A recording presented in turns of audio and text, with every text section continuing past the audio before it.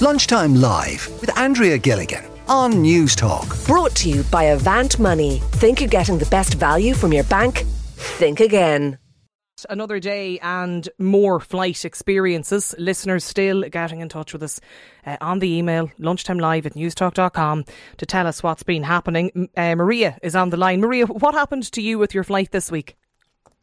Hi, thank you for letting me share my experience with Ryanair. So I was I was taking a flight from Santander, Spain to Dublin last Sunday at 10 p.m. Supposed to be the flight, and we at the beginning were delayed 2 hours, and at 12 we did the passport control. We were boarding, and in the very last minute we were told that the flight was cancelled. So at that stage was 12:30 a.m. at the airport. We were all very tired and panicking was because it was midnight and we didn't have what's going to happen or where we will end up sleeping. So we were in the airport until 2 a.m. Then we were divided in different hotels. When we arrived to our hotel, we were being told that Ryanair only booked 15 rooms and we were more than 40 people waiting for accommodation. And the hotel said that we don't have any other options that share a room with another person from the flight. So it share was a room. Yeah. So we all ended up, the ones who we didn't fly with any friend or couple or anyone, we ended up sharing a room with a completely stranger. Yeah. So just find a buddy in the departures hall that'll share a room with you. I've never heard that before. They never asked us if we were okay with that. We just were told by the hotel in Santander that Ryanair didn't book more rooms, only 15. We were more than 30 people, and at the end they ended up saying that Ryanair, they weren't sure if Ryanair would pay for individual rooms. They actually booked for a twin room. So that was completely horrendous. That was 2:30 a.m. And we're supposed to have the first flight. We were told that it was maybe Monday 9 a.m. Then it was delayed to 10 a.m. and then was delayed to 11 a.m. So we ended up only sleeping 3 hours. We had to wake up very early, had breakfast, and then they sent us a bus to bring us to the airport again. So we all were complaining because a lot of people were traveling alone, and I actually was lucky enough to find a nice girl who was happy to share the room with me. But what happened if I wouldn't have find anyone else? I wouldn't be feeling comfortable to sleep with someone that I don't really know. Well, that's fair enough, I think. And how did you find the girl or pick the girl to share the room with? So we were in the line. So we just started to ask the people around us, do you want to share the room? And I actually prefer to sleep with a female than a male. That would be at least a bit more comfortable for me. So that's what we all ended up doing, asking people around us, do you want to sleep with me? Do you want to sleep with me? So that's crazy. And the bed was like a huge bed that wasn't even divided. It was two single beds that were together. So it didn't even have a space. It was a double bed, Maria. So you were literally asking somebody in the queue at the airport, will you share a room with me? And then you have to share the bed with them. Yep. That's what it is. And some people that even was, at the beginning, we were all shocked and we started to panic. It was 2:30. And some people even three people shared a double bed because we were thinking that we don't have enough rooms to sleep. Because at the beginning, the hotel said to us that Ryanair only booked 15 rooms. So three people went to share a room in a double bed. This is unbelievable. And did you when you got on to Ryanair about this? Because you were flying to Dublin. Yeah. What sort of a response did you get? I have to say, I've never heard this before. So what they were saying is that it was a very last minute problem with the flight, that it was some technical issue. I don't know if this is true or false because I actually had the same problem a couple of weeks ago. We flew with my partner to Spain again, Santander, the same destiny, and we were taking the same flight back Sunday night, and our flight was delayed by 3 hours. But at least we could fly back to Dublin that night. So I don't know if this is something that is happening very frequently. We were told by a person from the airport in Spain that this has been happening almost every day. But sure, why couldn't they book another hotel? There can't be only the one hotel in Santander that they have to get people to share beds. So then we were divided in different groups. So families with children and elderly people were allocated in the first group. I don't know what happened with them, but I was in the second or the third group. So at that stage, they say that the Santander is a small city, that it was difficult to find accommodation for all of us. But what I think is actually they didn't want to go for single rooms because it would be so expensive, and only the expensive hotels would be available to book us for accommodation, and they didn't want to pay for that.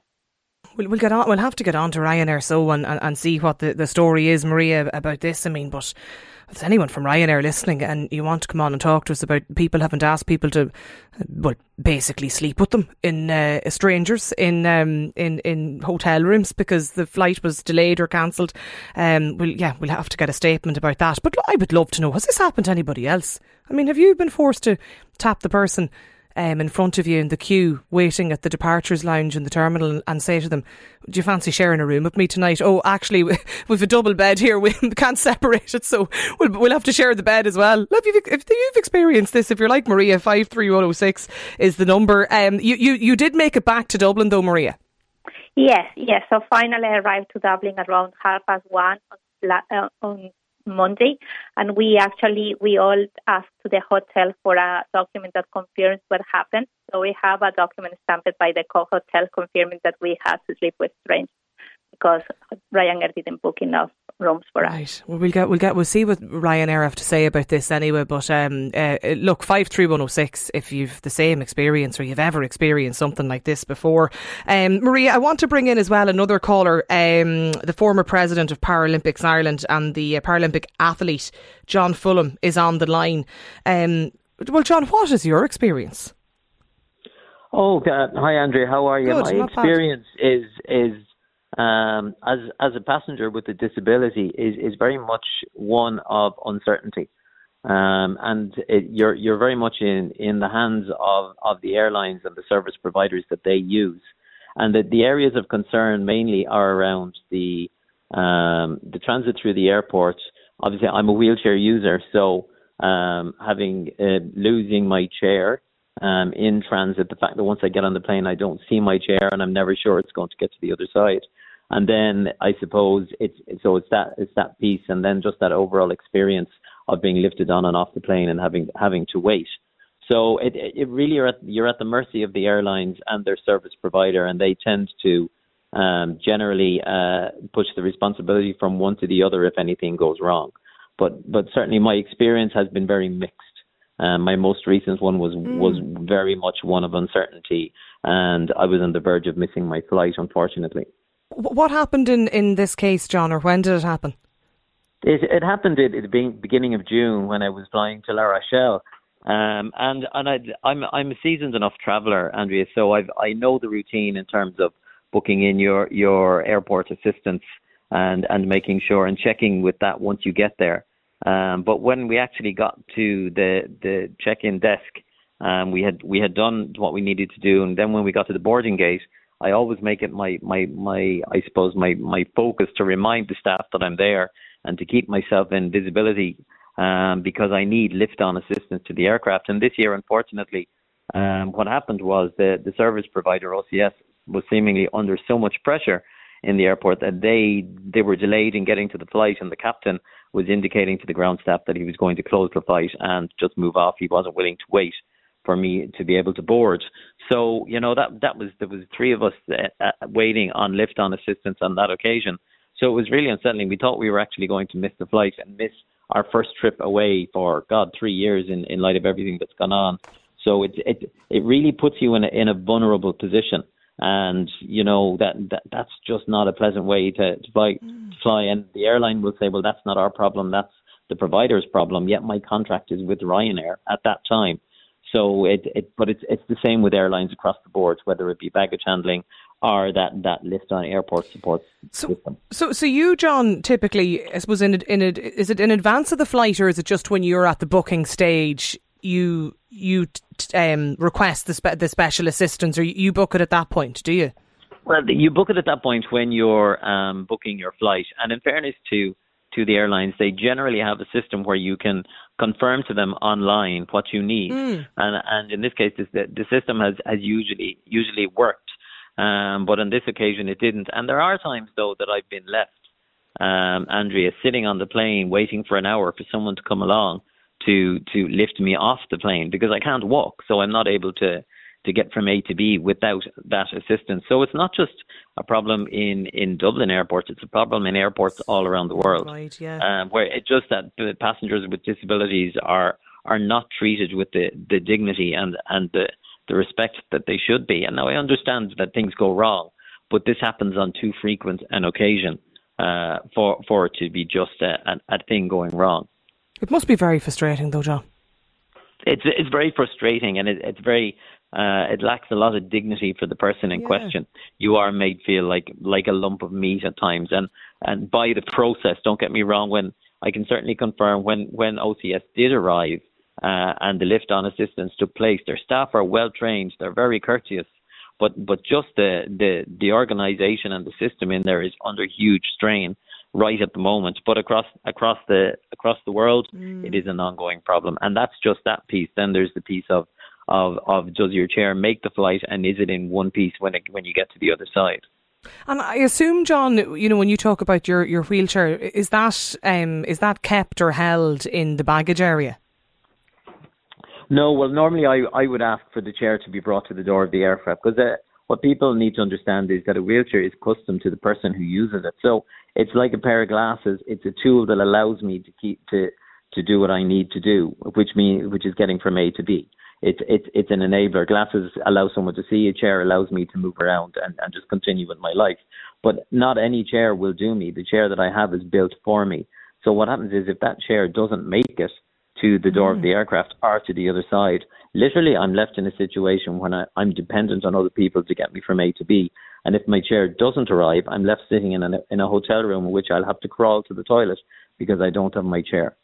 So that's that. For someone with a disability, that is completely undignified. I know, and the reason I ask that is that just in the conversations we've been having of late about luggage and bags, you know, and people not getting the bag when they arrive at the airport, and luggage going missing, and people waiting weeks. That's the very reason I that's why I was asking the question. But I'm like, what's the solution to this? Is it just a case of we need more staff?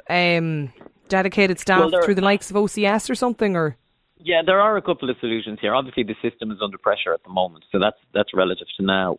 But certainly in relation to chairs, and there will be other people out there who I'm sure will give you stories of chairs not making it, or certainly in relation to power chairs, the issues with the batteries and the chairs being damaged on the other side. There's a couple of solutions. I think there needs to be more accountability in terms of regulation for the airlines and the service providers to be accountable, because they also won't pay for the damages. They will tell you your travel insurance has to cover it. They'll give you up to 200 quid, whereas my chair, if damaged, will cost me €6,000 to replace. So so there's a couple of things. There's regulation where I feel they need to be more accountable, but there are practicalities involved, and I think there's training for baggage crew. I think the prioritization and how they handle the chairs as baggage needs to be reviewed. But also for myself, or anybody whose chair is lightweight, if there was capacity to bring it into the cabin rather than put it into the storage underneath the plane.